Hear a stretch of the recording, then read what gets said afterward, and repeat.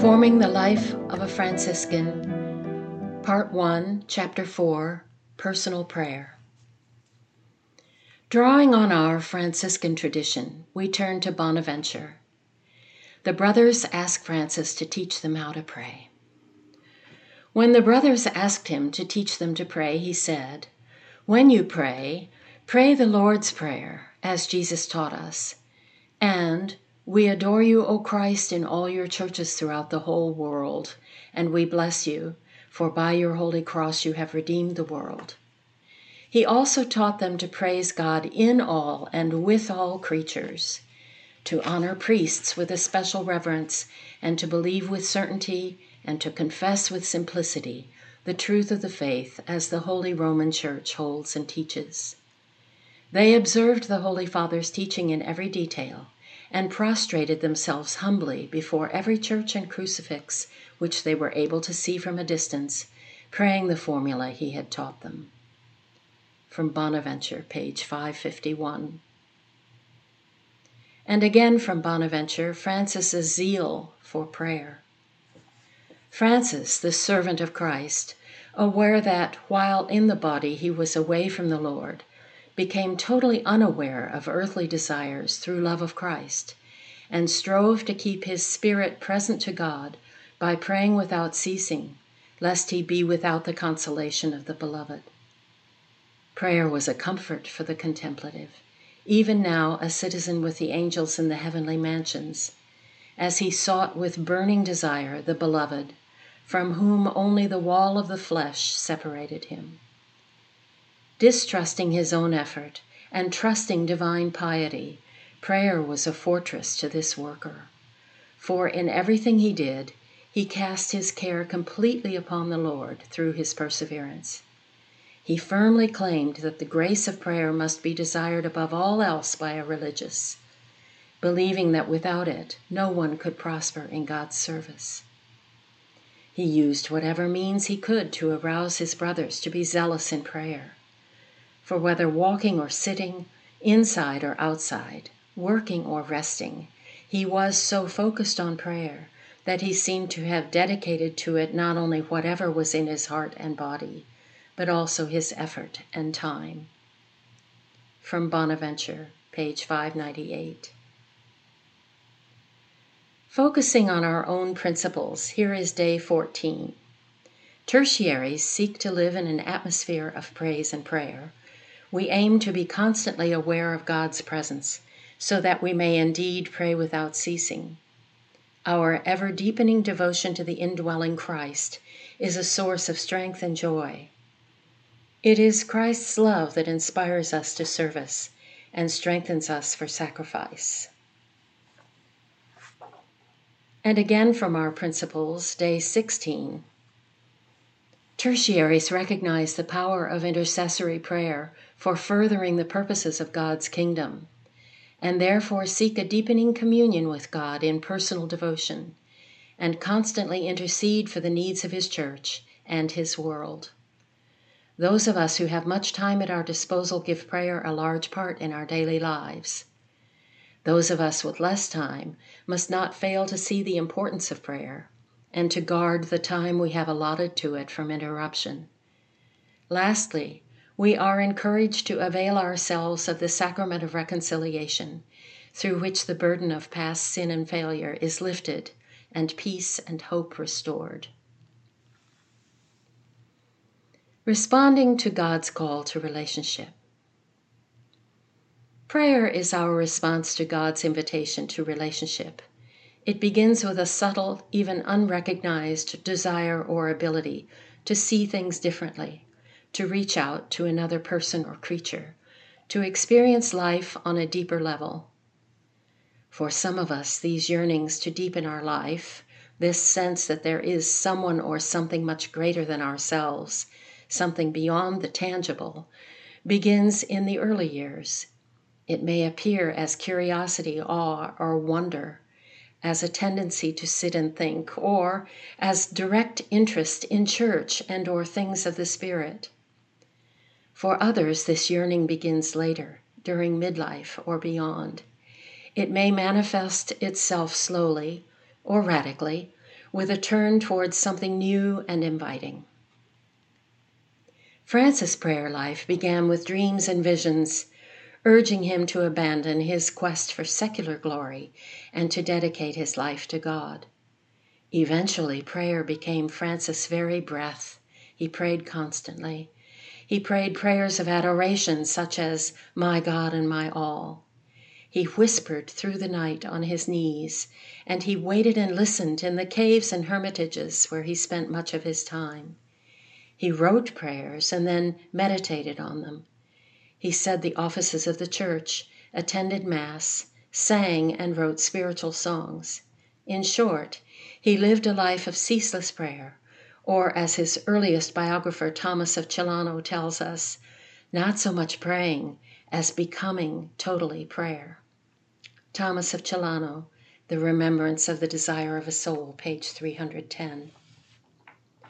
While Francis has shown us that his prayer included a variety of types and methods, prayer cannot be limited to these types and methods. It includes all of our thoughts and deeds when they are a response to God. Prayer may be a sudden discovery, an aha moment at work, a late afternoon stroll, or an inspiring encounter with nature. An ongoing conversation with God. A form of prayer that naturally weaves itself throughout our day is colloquy, or conversation. It's a wonderful way to be in constant dialogue with God as we move through each day. The fiery Teresa of Avila engaged in constant conversation with God. When she fell in a creek after a hard day, she shouted, "After everything else, now this!" God, her constant companion, responded with disarming humor, "That is how I treat my friends." "Well, then no wonder you have so few," cried the furious Teresa. From Martin, page 98. This is a lively form of prayer that keeps our relationship with God on the forefront, right here, right now. It is a good method for remaining centered in Christ and aware of his constant companionship. Personal prayer, in our rule, stimulates an ongoing conversation with God, and it goes beyond the communal prayer of the daily office. It is the foundation of our personal rule and requires regular, undisturbed, daily time spent with God in intercession, thanksgiving, and meditation. Through drinking from the spiritual well of prayer, we are nourished and empowered to live fully. Through prayer, we experience God's direct love and unique call to us. Therefore, prayer needs to be the priority of our life. In any developing relationship, time spent in intimate conversation and sharing is vital. Prayer is a sharing between lover and beloved, between intimate friends, which means taking regular time to be with our dearest friend, Jesus. Unless we respond to God, we will fail to know God intimately. We will only know someone else's God and someone else's answers, which may be very different from our own. The thought of God's keeping tryst with us is a winsome thought. When we go to pray, God has already come to the meeting place. We are never there first. The great thing to remember is that God, being who he is more ready to hear than we to pray, more eager to give than we to receive, more active to find us than we to find him. From Katie, page 489. Christ calls us to come and keep the tryst. We respond with a resounding yes by keeping a set time and place each day for prayer, a time and place that is well guarded from interruptions and distractions. Types of prayer. Classically, the principal types of prayer are adoration, praise, intercession and petition, thanksgiving, penitence, and oblation. We use all these types of prayers simultaneously or separately during our lives, and we may use a variety of methods: Lectio Divina, meditation, contemplation, conversation, mantra, and others to engage in them. To help us, we have many spiritual guides, present and past, to instruct us in these methods of prayer. As Franciscans, we need to give ourselves permission to experience all the types of prayer that God calls forth. First, adoration. Adoration is a profound exchange of love with God. We enter into this type of prayer for one reason only: to love God. It is a time to leave all ulterior motivation aside, to come to God empty of ambition, desires, and needs, and to bask in God's love. This prayer form is often used during meditation, but may be done anywhere. It is a deep and powerful prayer form, which invites us into a state of loving grace. Empowerment, refreshment, and healing often result, making us feel we are being cradled in the Lord's loving arms. Next, praise. Praise is the essence of Franciscan spirituality. Like adoration, praise does not seek anything beyond the pleasure of celebrating God. We praise God because God is, and God loves us passionately and blesses us abundantly. One form of praise is the ejaculatory prayer, a short, sudden utterance like, "Praise the Lord," or "Thank God." A meditation of praise may use St. Francis' "My God and my all" for a mantra. The Psalms, the hymnal, and the Book of Common Prayer are full of hymns of praise, and our devotional companion includes prayers of praise attributed to St. Francis for us to use. Third, intercession and petition. St. Francis meant for us to pray daily, and for prayer to be the center of our Franciscan way. We are called to intercessory prayer for those who request our prayers and for all elements of creation. Intercession may take many forms, yet all ask that "your will be done on earth as it is in heaven." Matthew 6:10. Our model is the risen and ascended Jesus, who in full divinity and humanity intercedes for the whole human race before God's throne. When we place our needs and concerns before God, we invite God's activity in our lives and in the lives of others. We can do this in different ways.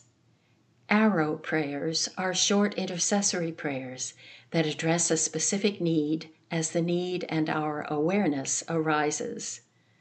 "Lord, comfort the woman just hit," or "give guidance and skillful presence to the ambulance." They are sent straight to the heart of God. Intercessory lists are invaluable. They remind us for whom to pray and give focus to our prayers.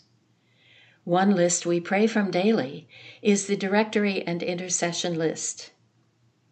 Keeping a written list helps us to remember the many intercessions we promise to pray. A note-taking app on your smartphone or a simple index card that you carry at all times are practical intercessory tools. Entering a concern is a good time for sending an arrow prayer.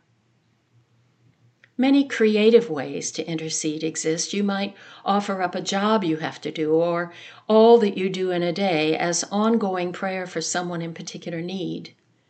You might offer to take on someone's pain or fear and carry it when it becomes too burdensome for that person. Tucking your prayer list into your Bible or prayer book to symbolize an ongoing intercession is another useful method.